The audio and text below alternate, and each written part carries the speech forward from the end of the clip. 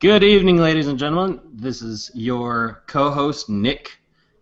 Joining us tonight from Slow Death Games is Chris Kohler. I did say that right, yeah? Yes, you did. Hi. Yeah. Thanks for having me. Awesome. He has a game, and Tim's here. I just am not going to announce him for a while. But he has a game that I've been painting up. You've probably seen it. It's called Wild in the Streets. And it's an awesome little gang fighting game. All right, so yeah, since Tim, like 2 seconds before he hit the record button said, Nick, introduce this. Tim, how are you doing?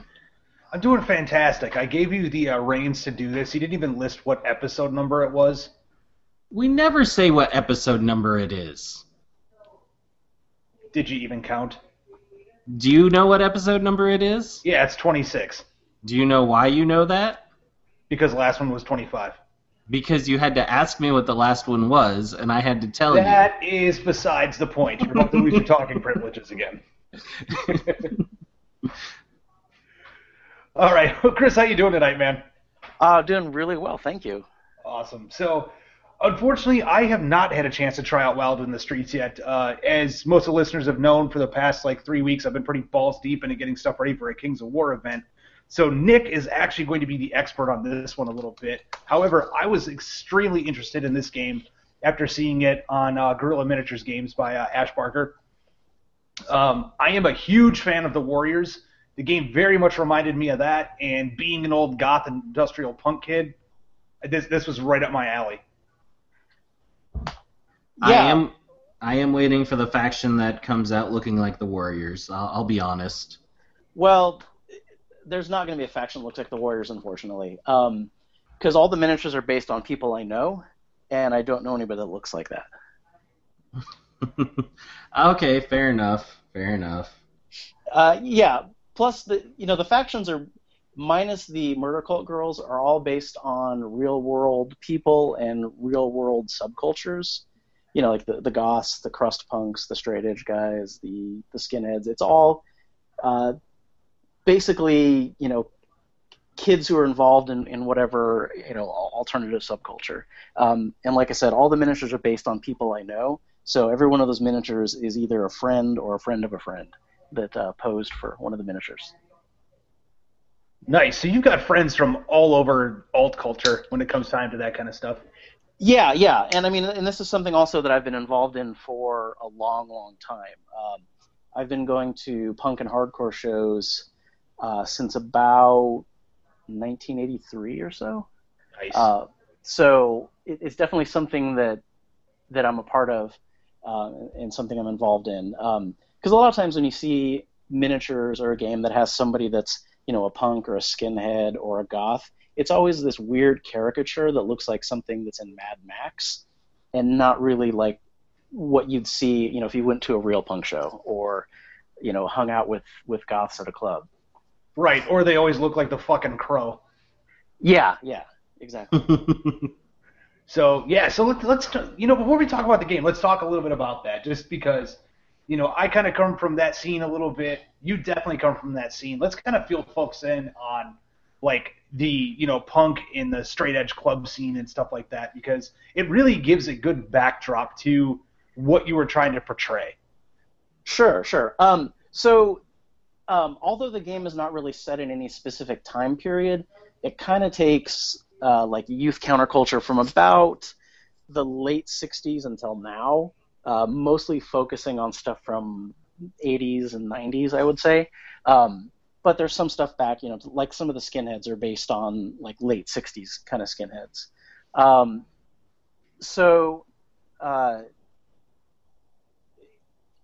to respond to what you want. It's an open-ended question, however the hell you want. Yeah. So I would say, the game is basically just kids fighting in the streets. That's all it is. But I wanted to base it on somewhat of a real-world situation. I wanted to feel like it could take place in any town, any place. It could be kids in Southern California, could be kids in New York, could be kids in Minneapolis, could be kids anywhere, or kids in the UK, kids wherever. So each of the gangs is going to have what I consider to be part of those subcultures. So it's like, for example, the skinheads. Some of the skinheads are going to look like Spirit of '69 kind of skinheads. Some are going to look like more modern skinheads. With the straight edge guys, some of them are going to look like, early '80s straight edge guys. Some are going to look like more modern straight edge guys. Same thing with the punks and everyone else. Cool. So tell us a little bit about how you kind of got involved in these cultures. I don't know. I don't remember. I remember the first time I went to a show. Here, let's backtrack a little bit. The first time I ever heard anything that was punk or hardcore related music wise was a friend's sister was playing music, and I heard stuff, and I was like, oh my god, I love all of this. It's like nothing I've ever heard before. So she made me a mixtape, and I listened to that thing obsessively. And then started searching out all the bands, looking for records on my own, and then started going to shows. Got involved with people who were putting on the shows, playing in bands, putting out records, putting out fanzines, all that stuff, and it just took over my life pretty much. So Nice. For the past 30-something years, that's pretty much what I've been doing. Going to punk shows, going to hardcore shows. For a short period of time, I put out some records that no one cared about. Played in bands that nobody's cared about. Have friends who've played in bands, gone on tours with bands, all that stuff. So I feel like I've got a good handle on that stuff. So, and that's pretty much what I know. Those that's me. That's my friends. That's the people I hang out with. So that's the kind of game I want to make. I want to make the kind of game that we can play and feel like we're a part of. Nice. So how did you go about coming up with obviously we know the concept comes from your youth and the countercultures you were involved in, but what made you decide to take that and say, I want to make it a game? That's pretty interesting. So I've been playing miniature games and role-playing games with the same group of people for probably 20 years, if not longer. Some of them maybe even longer than that. And we've always played, we played D&D, we played Call of Cthulhu, we played, tons of role-playing games, played tons of miniature games, and we played a lot of Warhammer Fantasy. We played a lot of 40K too back in the Rogue Trader days, but not so much after that.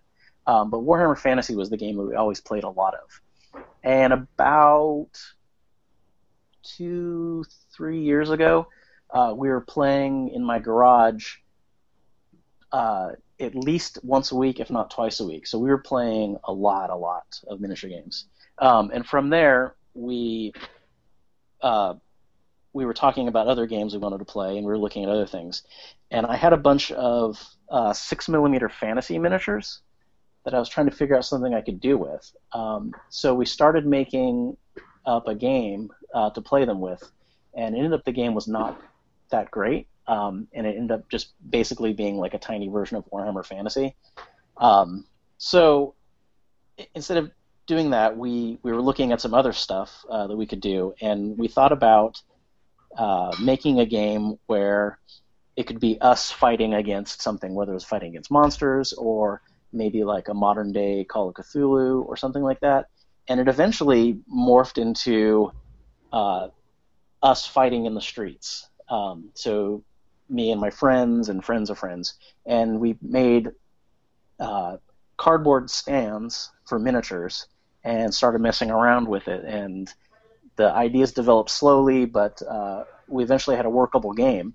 And so we were playing that in my garage for a while with just cardboard counters and cardboard buildings, and it was a lot of fun. And we thought, well, what if we made some miniatures to do this, because it can't be too expensive. So we looked at the idea of making miniatures just for ourselves, and I got some of them sculpted, and then I started telling some other people about the game, most specifically the guys who run the Corehammer site.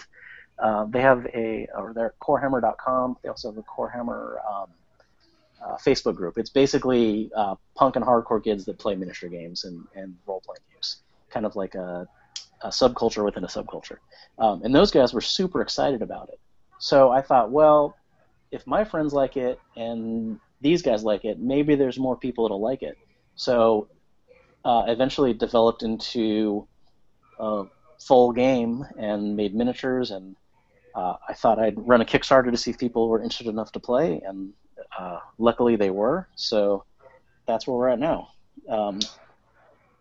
Did the Kickstarter. I was really stoked that so many people were interested. Got a lot of good comments from people like yourself who said, hey, this is something that I used to be into or I'm still into, and I like the idea. And it's going from there. Yeah, the only reason I'm still not into the whole goth counterculture is because of the fact that, wearing a lot of black and wearing a lot of leather in Atlanta is one of the worst possible things you could do when it comes down to the weather. Yeah, I'd imagine it's either miserably hot or miserably cold there. Yeah, I'd just be dead. That's all there is to it. Like, I'm a pretty tough guy, but I'd just be dead. And it would eventually get to me. Yeah, and it's not necessarily, what you look like or whatever. I mean, because there's a lot of people who say like, oh yeah, I still listen to music, I still go to the shows, blah blah blah. I mean, it's not about appearance, it's about attitude. Yeah, absolutely. So you started developing the game, and how many iterations of rules did you go through? I know you said you started kind of like with this weird Warhammer 6mm game. How long did it finally take you to come to the finished product that we have now? About a year of playing it. And I would say within the first 3 months, it was pretty much done, and then the rest of the time was refining it and making changes to stats, making changes to the cards, planning out what the future gangs are going to be, that kind of stuff. Nice. So mechanically, how long did it take you to refine the mechanics? Was it also within that year period, or did that take you a little bit longer and a lot more trial and error? No, it was within that year period. And the game is really, really simple. I mean, it's the whole the quick start rules fit on a half sheet of paper. So it's pretty simple. And part of the reason I made it that simple is because I love simple games. I love to be able to just pick up a game, throw miniatures on the table, play, finish a game, and then start a second game in the same night. And also, I want people who haven't played miniature games before to be able to jump in and play. We have a pretty big group of people that play here. I mean, it's not like everybody plays every weekend, but there's a good group of people that they show up when they can, once every month, once every 2 months, or once every week or whatever. And a lot of those people have never played a miniatures game before, and they're really stoked on it. Because that's one thing that I've noticed with people. I'd meet people at shows and they'd say like, oh yeah, I really want to play D&D or Warhammer, but I don't know who plays, or I don't know how to get started. And so I made the game accessible for people like that I know that want to play games but haven't necessarily had a chance to play. Nice. So let's talk a little bit about Wild in the Streets, and we'll go into some of the factions, we'll go into the gameplay and some of the mechanics, because a lot of people that listen to the podcast like to know more about your games. So let's start with what size board does it use, how much terrain, things of that nature. Okay, so if you've got just two, if you're playing against your friend, and you've just got the two starter gangs, which is 3 miniatures per side, I recommend doing a 3x3 board, and put tons and tons of terrain down as much as you can. Make it look like a city, make it look like a park, or wherever you think people would get into a fight. But once you start adding some more miniatures, or you move into 3 or 4 player games, it plays better on a 4x4 board, and again with tons of terrain. Nice. So let's talk a little bit about the factions themselves. Right now, which factions do you have? There are straight edge, crust punks, skinheads, murder cult girls, and goths. Okay. And is there certain cross culture that can kind of blend together to make a bigger crew? Yeah. There's an allies chart that I actually haven't put out yet. That people will be able to add gangs or add people to their gangs. Basically, it'll allow you to say like, okay, for example, the goths and the skinheads can work together. So you can have a skinhead gang, and you can take one goth personality figure and then a bunch of goth,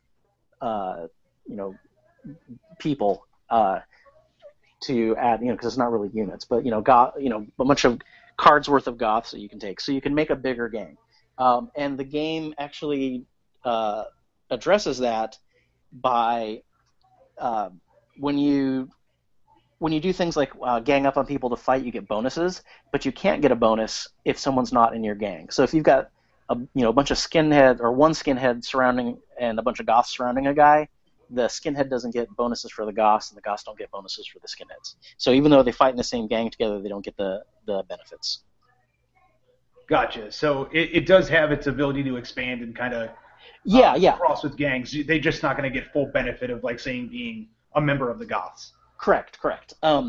And I also plan to expand all of the gangs. Like the current 5 gangs will be getting expanded. I want to do.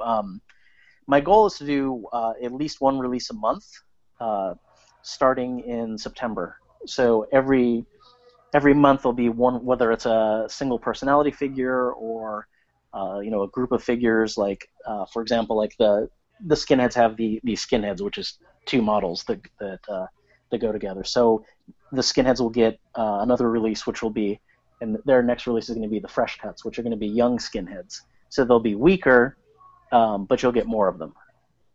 Gotcha. Okay, cool. So you mentioned a little bit about multiplayer games. How does that go about working compared to the standard 2-player game? Do the rules change at all? No, rules don't change. Rules are the same whether you have 2 players or 4 players. And actually, we've experimented and we've done some 6-player games, and it plays pretty well with 6 players. You just have to limit the amount of cards that you bring. Sorry, you said 6-player games, and the first thought that came to me was Anchorman and the big battle, the big showdown between all the news crews. Yeah. Well, and that's one of the things. Like if you look at like that, or you look at any gang fight movie or whatever, the exciting part of that is when they're meeting up to fight. And for Wild in the Streets, just to go on a tangent here, the way the setup works, the initial setup, is you can set up your miniatures any place you want on the board. There's no deployment zones, there's no unit coherency, there's none of that. Because I want to simulate that it's either a gang fight that's in progress or it's just about to start. Because the thing that I don't really enjoy about games is staring at my opponent across the table for 3 turns while we kind of maneuver our way into a fight. I want to jump right into the fight. And so I guess Anchorman is a good example of that, because that scene where they fight, it's not like they stare at each other for 20 minutes. It goes right away. They jump in and start fighting right away. Right, and then you have Steve Carell pull out a hand grenade. Yeah. Well, and that's actually one of the interesting mechanics in Wild in the Streets. Not necessarily a hand grenade, but there are different cards you can pull that can change the dynamic of what is going on. Yeah, the event cards. And that's the thing that actually changed the most during development. Those event cards changed probably like every month. We would change the way we were doing them, just throwing out ideas and seeing what would work, what wouldn't work. And one of the initial things for the event cards, is because the event cards are random, was that whoever pulled the event card got to use it. But that made it not as fun, because people would hang on to the event cards until there was almost nothing left in the deck, and so they can guarantee that they would get it. So we modified that. So now the way the event cards work is whoever puts the event card in the deck gets to use it, but not until the event card comes up. So sometimes you won't get to use the event card because it'll come up after it's useful, or it'll just come up and you'll never be able to use it. Like, for example, one of the cards is Homemade Speed. and that allows you to shrug off a wound, and you may not take a wound that turn, so you may never get to use it. Right. So we should rewind a little bit now that we were talking about drawing the event cards out, and kind of explain how those cards feature in, and why you would be drawing event cards. Sure. So the event cards cost points, and you buy them the same way you would buy models for your gang. So, and most of the event cards are, 5 or 10 points, which is significantly less than buying a model. And the reason for that is because it's so random and you may not get to use it. If you pay 5 points to maybe do something, you're not going to feel so bad. But if you paid 20 points, you'd think like, well, I could have bought, 2 more Goths for my gang for 20 points and had gotten better use of them. So the event cards are there for to make the game a little more chaotic and a little more interesting. Right. So one of the mechanics of the game is that you have all of your characters and you lay them out, but they have a duplicate card, a stat card, that gets, at the beginning of the turn, they all get put and shuffled into, everyone's cards get shuffled into a deck. And you draw whoever's turn it is draws a card. And Yeah. So you take all of the cards, so there's a card for the leader. There's a card for, like, if we use the skinhead gang as an example, there's a card for Dawn. There's a card for skinheads, which gives you 2 skinheads for the card, and there's a card for Maggie. So you take those, and if you're, say, playing against the Goths, the Goth player would have a card for Dave, the leader, a card for the Death Rockers, which is 2 miniatures, and then a card for the Goths, which is 3 miniatures. And so you would shuffle those all together, and you would turn them over one at a time, and that's when things activate. And when that card activates, all the models who are attached to that card activate. So, for example, the Goths card, there's 3 Goths. So that card gets flipped, all 3 of them do whatever they're going to do. Right. Gotcha. So it creates its own initiative. Yeah. So you have to plan ahead, like, I hope this card comes up, but if it doesn't, here's my alternate plan of what I'm going to do. And it also makes it so that it's not the alternating you go, I go. It is random, and the event cards get mixed in there, so you may or may not pull the event card at an opportune time. Correct. Because and that, to me and to the people I play with and pretty much everybody that's played, they like that, because you have to plan, but your plans may not work. So even though, again, going back to the homemade speed card, even though that homemade speed card comes up, you may not get a wound that turn, so that card might get thrown away because you didn't get to use it. Or you could take a wound and then pull the homemade speed card, and you can't shrug that wound off because you've already taken it before you got the card. And I've noticed that there's new players who mostly have never played miniature games before, love the event cards and just throw them in every turn. People who are more experienced gamers tend to be more conservative with their event cards for the first couple of games, thinking like, I got to hang on to this because it's, I need to use it at the right time, and they don't really think like, well, it could come up or it could not come up, and they end up hanging onto the cards the entire game and never using them. And then about the 3rd or 4th game, they go, okay, I understand now. Just throw the cards in when you think that you'll be able to use them and use them. Don't hang on to them thinking, I got to hang on to them because, for whatever reason. And the event cards are one use only. So once you've thrown it into the deck, it gets pulled, it gets used or not used. It can't be used again in the game. Which makes sense because that kind of gives it the flavor. Even though it's a game mechanic, it gives it the flavor of feeling like a chaotic gang fight. You don't know who's pulling what at any time to get the jump on you. Yeah, and there's no event cards that really break the game.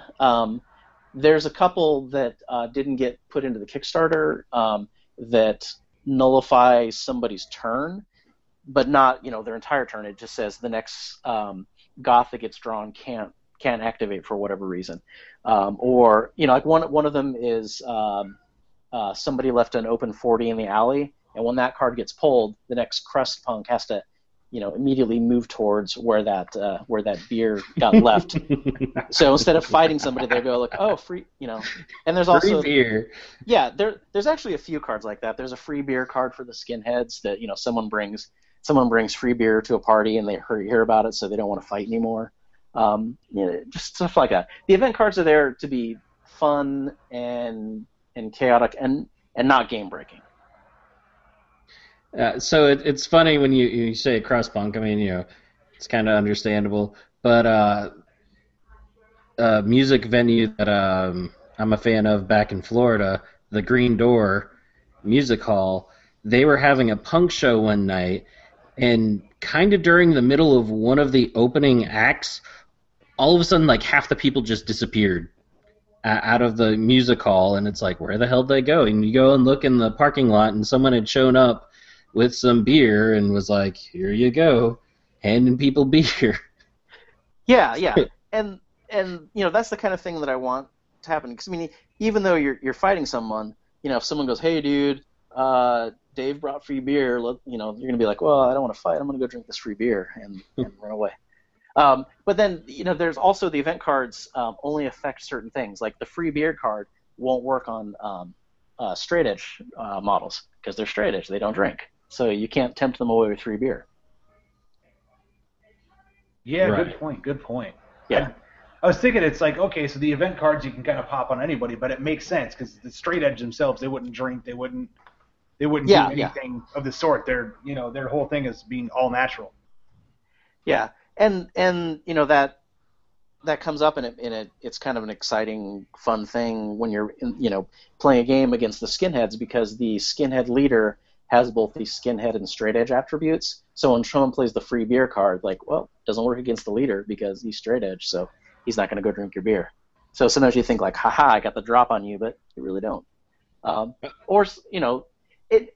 again, the event cards are there just to add flavor and just to be fun.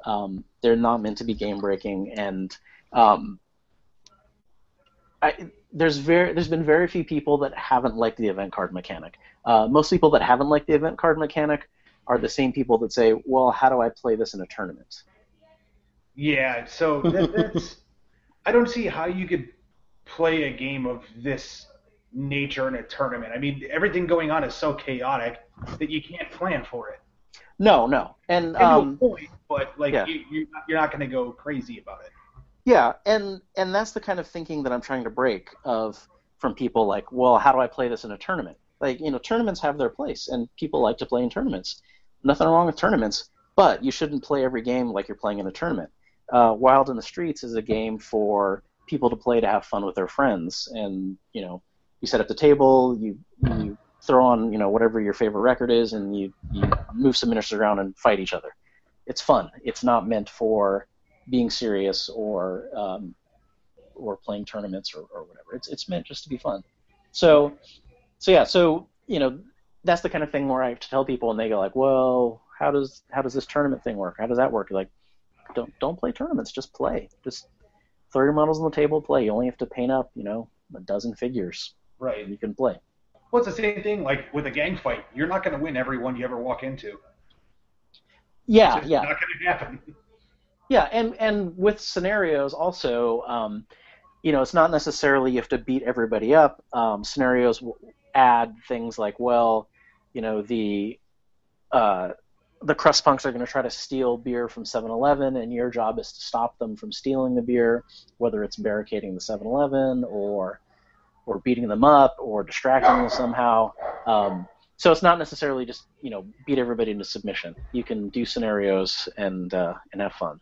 And we've done a bunch of scenarios, which I'm going to start publishing on the in the Facebook group. That it adds more fun to the game to do scenarios. Yeah, definitely. Especially when we're talking skirmish games. I know I've mentioned it numerous times on other podcasts, but skirmish gaming, especially out of any other type of gaming out there, it really needs scenarios to give it more of that RPG element. Because it's not always just about running across the table, kicking each other in the teeth. Yeah. And, when you're first learning a game, that's the easiest way to learn and the most fun is just, okay, let's line up and fight each other. But after that, once you've learned the rules and you like the game, then you're like, okay, well, how can we make it more interesting? Let's have a scenario. Let's have something. Let's have a goal in the game. And we're also working on asymmetrical scenarios where not all sides have the same goal, and we're trying to find a way to do that as hidden goals, so that your goal is to do something and you don't reveal that you've done it until after you've done it. Right. So we're trying to work cool. on it.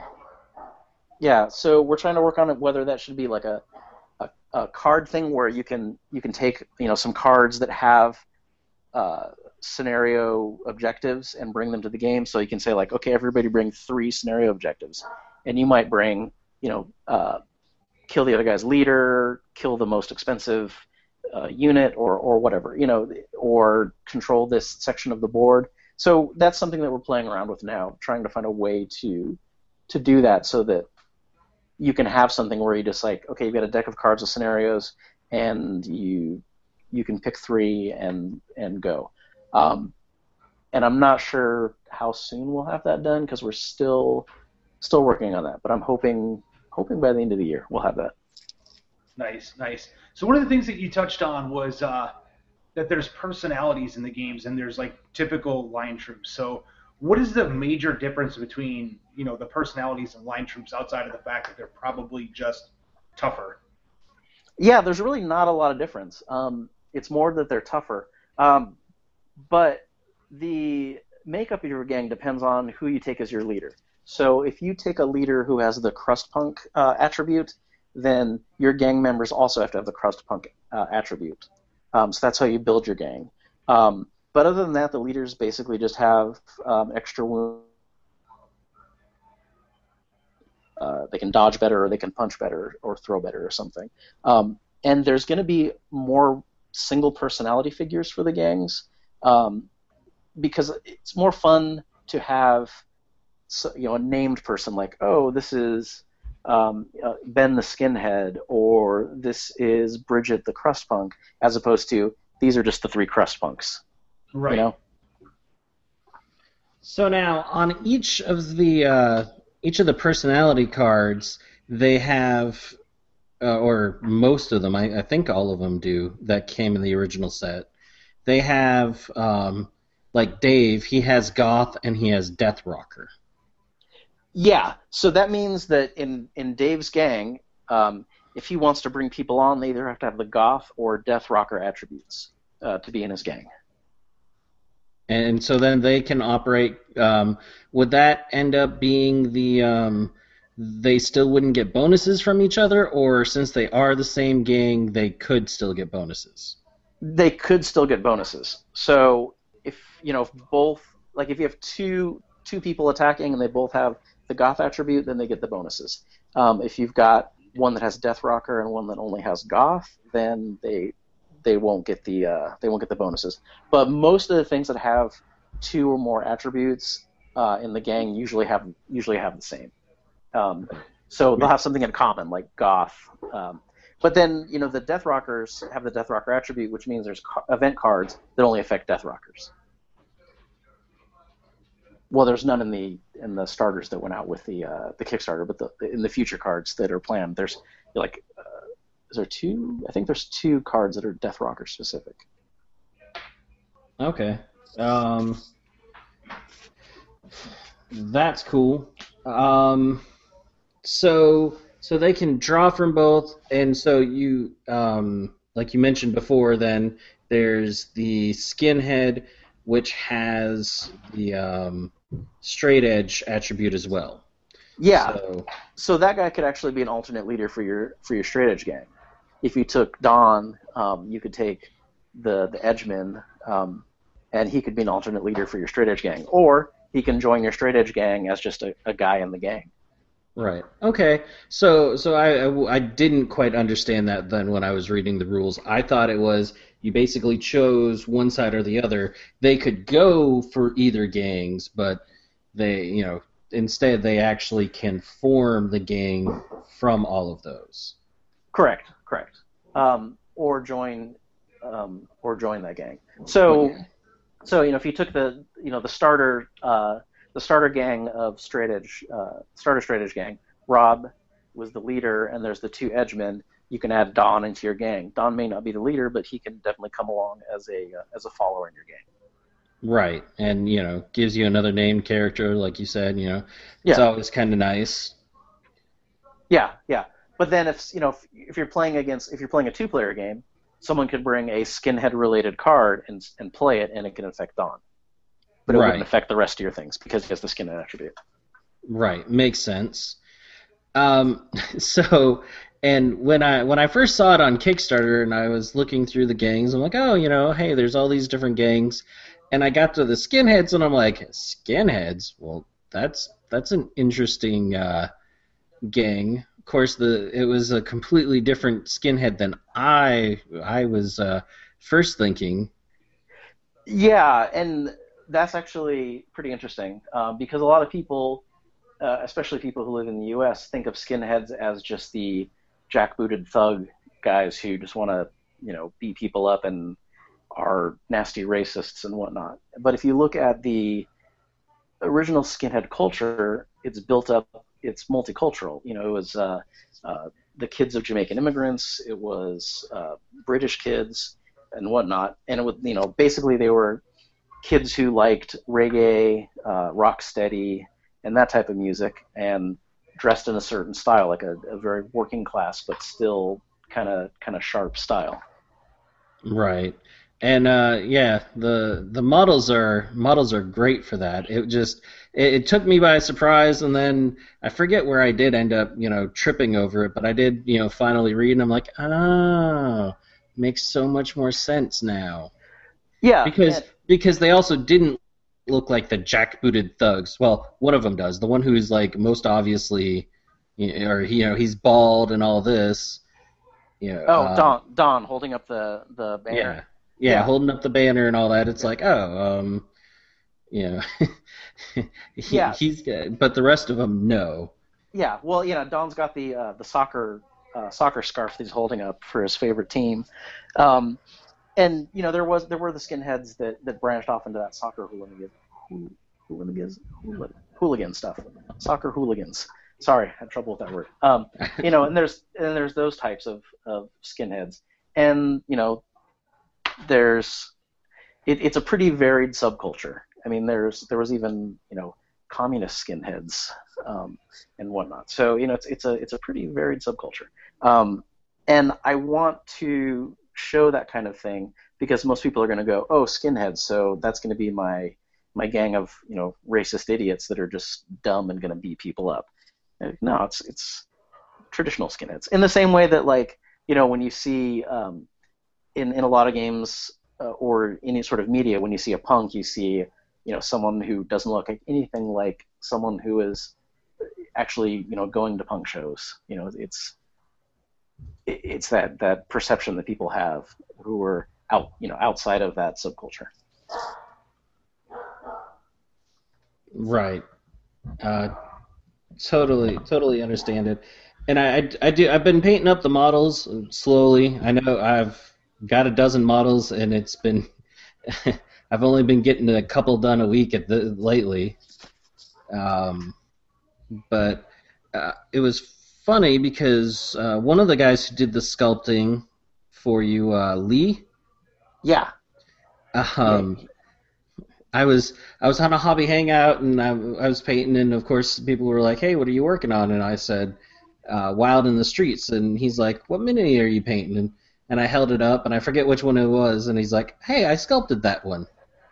Yeah, he did a lot of the models. I worked with 3 sculptors on this, with Lee, James Van Shake, I hope I'm pronouncing his name right, and Matthew Lavotha, who, again, I hope I'm pronouncing his name right. And those 3 guys have sculpted everything. It's just those 3 sculptors. And they've all done a great job. I'm really happy with everything they've done. Yeah, they are definitely nice models. A lot of little detail. Thanks. And as I said in the beginning of the show, every one of those models is either one of my friends or a friend of a friend. So when I plan to do models, I call up that friend or friend of a friend and say, okay, dude, let's let's do some photos. They come over, or I go to their house, and they pose, and I take photos of them and from front, back, and both sides, and that's what I send to the sculptors to work with. Makes sense. Yeah. So let's see. We've kind of covered the terrain. I'm actually working on terrain. That was my project this weekend, was figuring out how to build row houses. Oh yeah, I saw that. Those looked really good. Thanks. I actually only managed to get done one, but I have the process down. I actually carved each one of those bricks out by hand, and I spent a little while trying to figure out how to do it faster, but I haven't found anything, so... I'll give you a tip on that a little bit later on.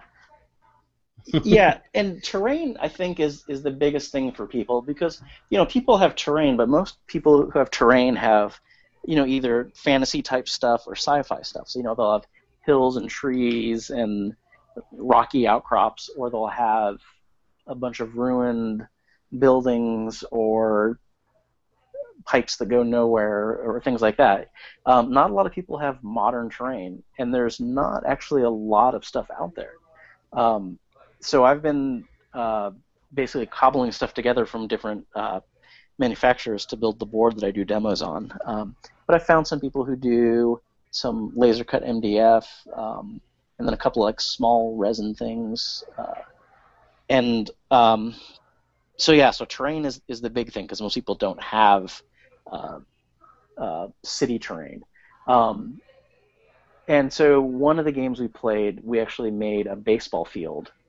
So it was like a half baseball field, half park. Because that seems like a kind of place where people would fight.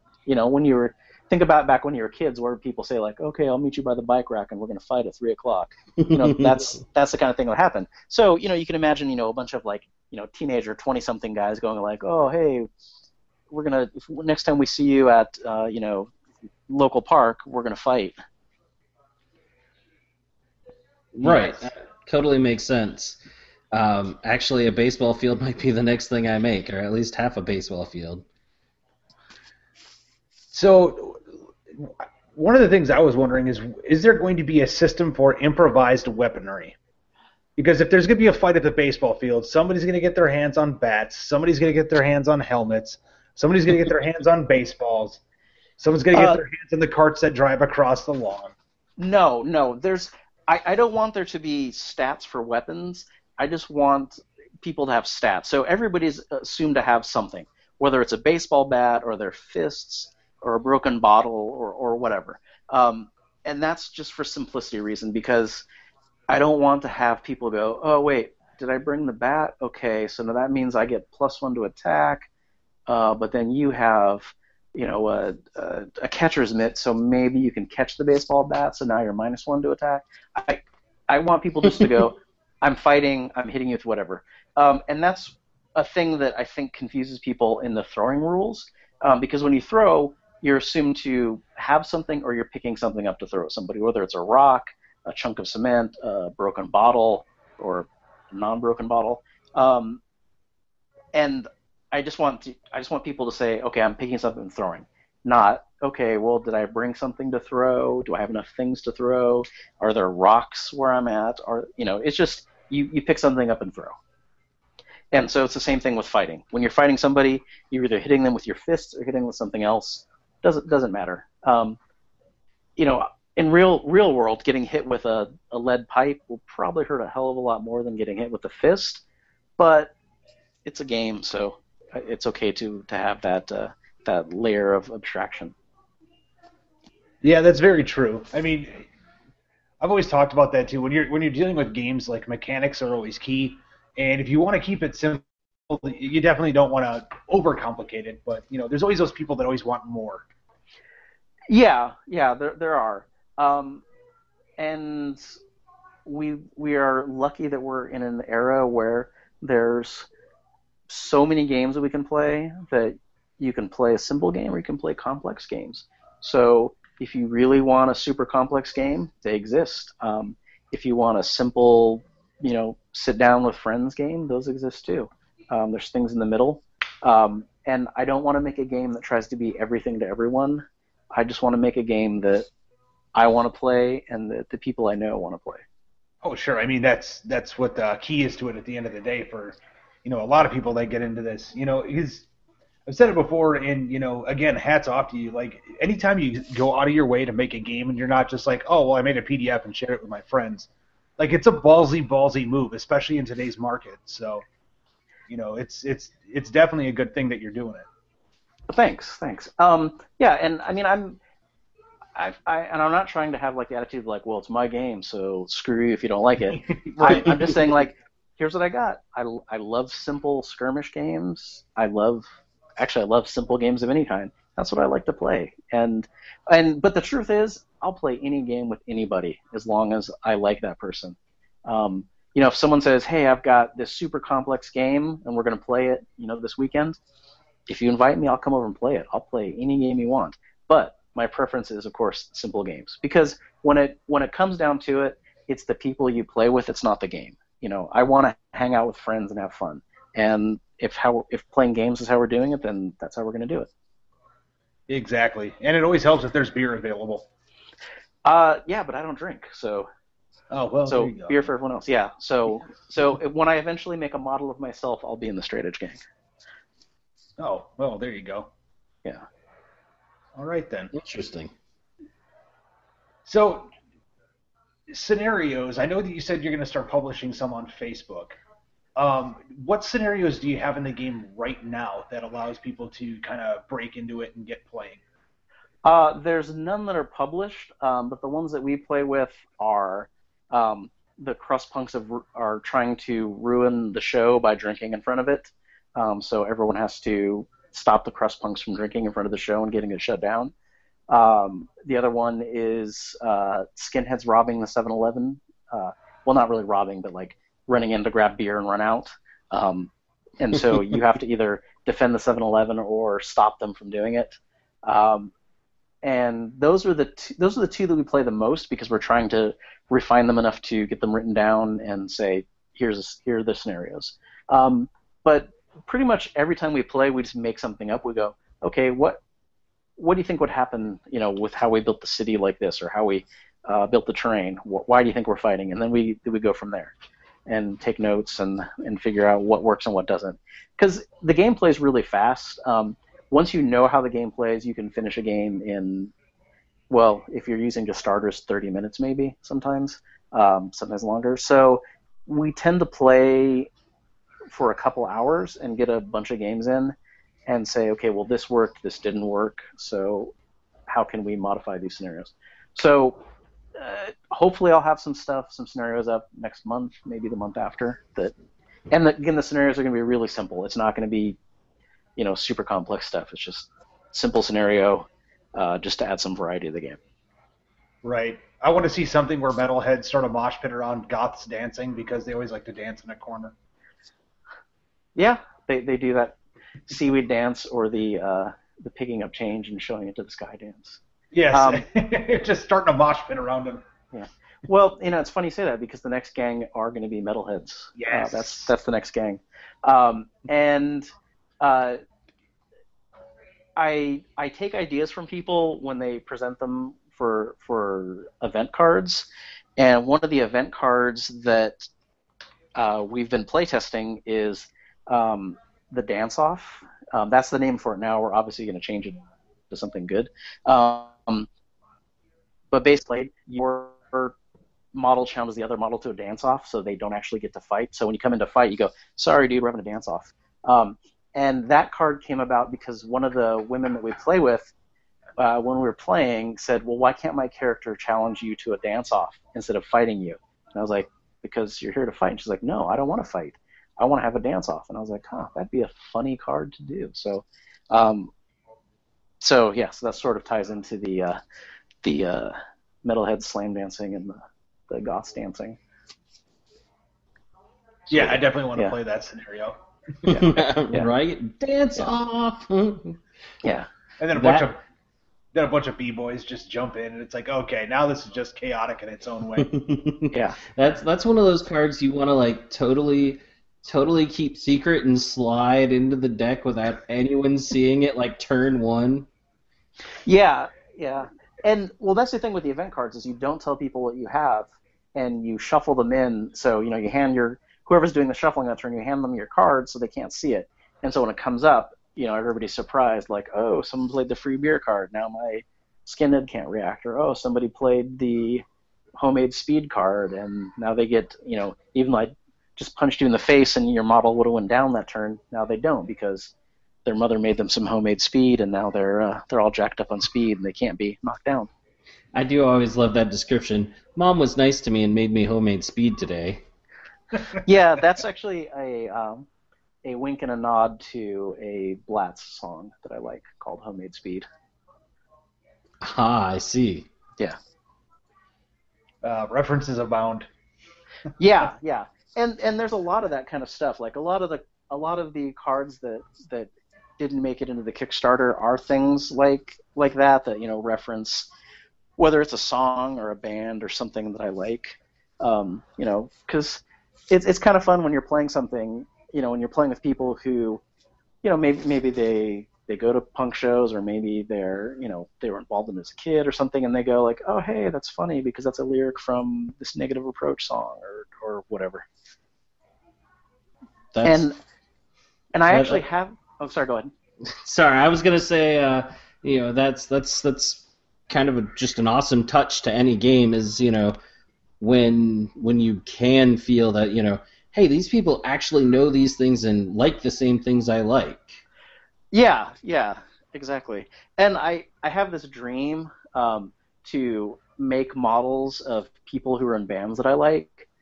So, whatever band it is, like oh, I'd love to do and obviously I won't be able to get pictures of them, from the 80s or whatever, from all sides, but maybe from one side, maybe one of the sculptors can work with it. But like, I would love to do, whatever bands that I love, and like, oh, I'd like to have a model of that person.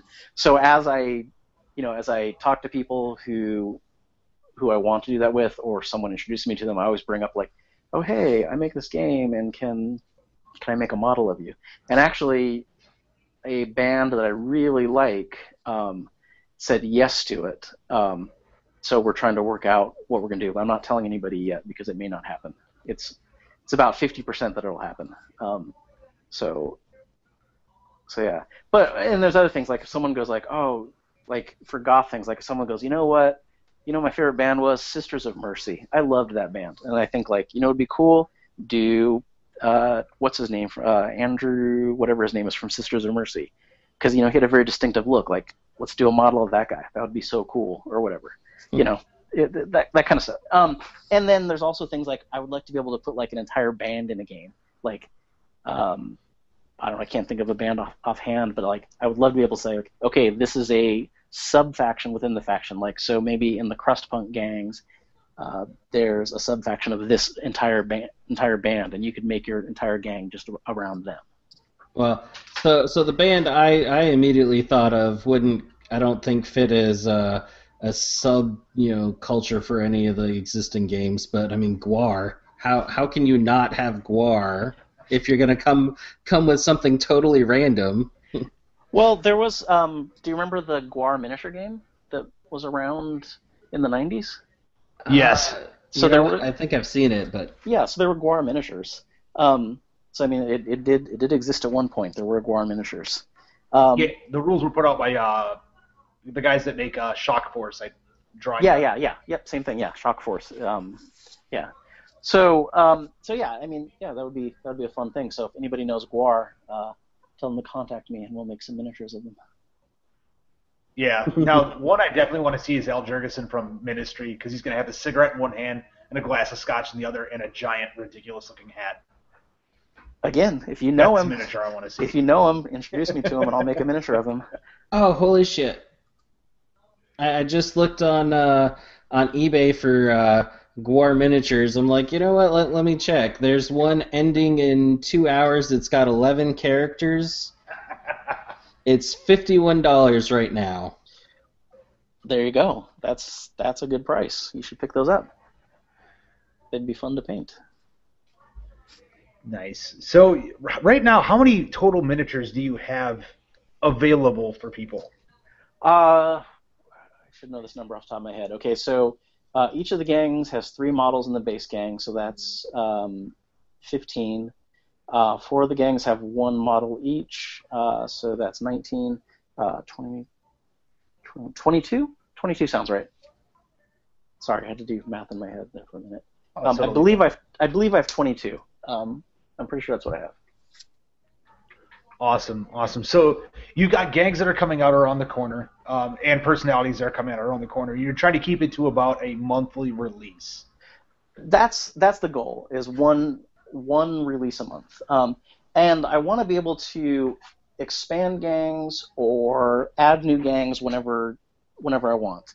I don't want to have army books or lists or a book with everything in it, because then I kind of feel limited if you do that. I want to be able to just say, oh, hey, I met these, 3 straight edge kids, and I thought that they looked like they'd make good models, so I took photos of them and we made miniatures of them. So now they're the youth crew straight edge guys. Or, I have a friend, and his girlfriend said that she wanted to be a miniature, and she's kind of gothy looking, so now we've got a new goth personality, or whatever. And also that gives me the option to make things that I don't think would maybe make a good full gang, but would make interesting allies for a gang, or as a chance to see if people would be interested. Because one of the things I'm really interested in doing is cholos, but I want to do like 60s, 70s style cholos, like the Pendletons and the creased dress pants and the big fedoras, like when you think of like a 1970s cholo, like that kind of guy. Like I want to do that, but I don't know how interested people would be in it. But if I made that so that they could ally with another gang, then I could make 2 or 3 models, and if people like them, then I can expand out. Or if people don't like them, then they can, they could just be allies for something. And also, that also gives me the opportunity to say, like, well, this gang isn't so popular, so maybe if I made something else, people would be interested. And if they're not, then maybe they don't get continued in the future. Maybe I don't make any more models for them. But so far, everyone seems to like all the starter gangs. Everyone's pretty happy with their choices. Yeah, I definitely need to get into it myself a little bit here. With me moving and everything else, I know Nick was very, very excited to get involved with it, and unfortunately I just wasn't able to at the time. But I would more than likely be picking up the Goth Gang, and once you get the Metalheads out, I'll definitely be getting those as well. Because I'm all about smashing stuff. Yeah. I'm excited to do the Metalheads. I've done some of the photos so far, and I'm really happy with the direction the Metalheads are going. And another thing about being able to put out models at any time is, there's all these different sub-factions within like the metal scene. So you've got like black metal, you've got thrash metal, you've got 80s hair metal, all these things. So you could say like, hey, I have this idea. Let's do a bunch of dudes in tight spandex and big hair. Yes. or whatever. Right now there's nothing like that, but that's a future idea. Are they going to have open collared shirts and we can see their chest hair as well? Because that would be hilarious. If I make that kind of, if I make like an 80s hair metal group, then yes. All the metal ones that I'm doing are all the initial gang is going to be black metal. So it's guys in like leather sort of like, not necessarily armor, but like leather armor looking sort of gear with spikes and corpse paint and that kind of stuff. So that's going to be the initial metal gang, is going to be black metal. Nice. And of course, when we start talking, 80s and glam and all that, I think of Steel Panther. You should try emailing those guys and go, hey, want to be miniatures? Do you want to be relevant again? Yeah. Oh, come on. I would love to do 70s glam rock kind of things, like like Mark Bolan, David Bowie kind of 70s glam rock. Like I think those would be great. And maybe they wouldn't fit in the metal gang, but I've got to find a place for that kind of thing, like or New York Dolls would be even better, like that kind of glam rock. But again, these are, I have ideas every day. I'm like, oh, I want to make this miniature. I want to make this miniature. I want to make this miniature. But I need to focus on getting the metalhead guys, and then the gang after that, and then I'm gonna go crazy in small things that could ally with other gangs. Well, right. I think that would make it the most unique, is because of the fact that you want people to kind of be able to play what they want, and no subculture just stuck within itself. There was always people from outlying subcultures that kind of joined in or became buddies with somebody and ended up getting mixed up in any type of fights that they had too. Yeah, exactly. Awesome. Well, this is actually coming to about roughly the hour point in the episode. This actually went pretty damn fast. So, Chris, is there anything that you want to say last couple of minutes before we head out? Take some time, plug your website, plug a Facebook page, all that good stuff. Sure. Yeah. So if people are looking to find more about the game, if they go to Facebook, there's a group called Wild in the Streets Game. And it's just people, discussing the game, discussing whatnot. The website for Slow Death Games is www.slowdeathgames.com, and the web store, if people want to buy the miniatures, is slowdeathgames.bigcartel.com. There's also a link to that on the slowdeathgames.com site. Nice. And I'll definitely make sure that we take the time and put all that up in the episode notes as well, so that way people have it all in one spot. Thanks. Yeah, and for the people who are playing or interested in playing, I always want to hear your ideas for event cards, or if people say, like, hey, I'm interested in looking, I want to be a model in your game. Or, hey, my friends are interesting looking, maybe they want to be models in the game. Never hurts to send pictures so I can get ideas for miniatures, and maybe we can do miniatures of you or your friends.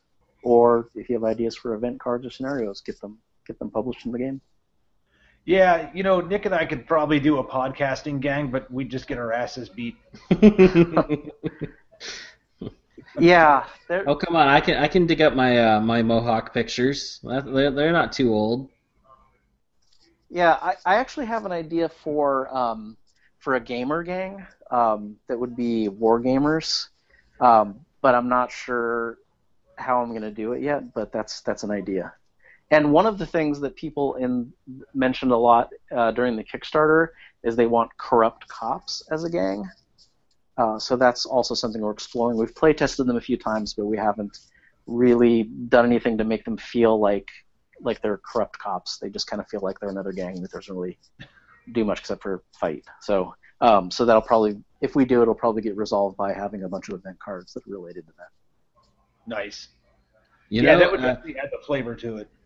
And first event card that pops to my head for corrupt cops is, handcuffs. If he manages to do a point of damage or something, he can slap handcuffs on you and you can't activate the next turn or something. Oh, that's interesting. Yeah, that's a good idea.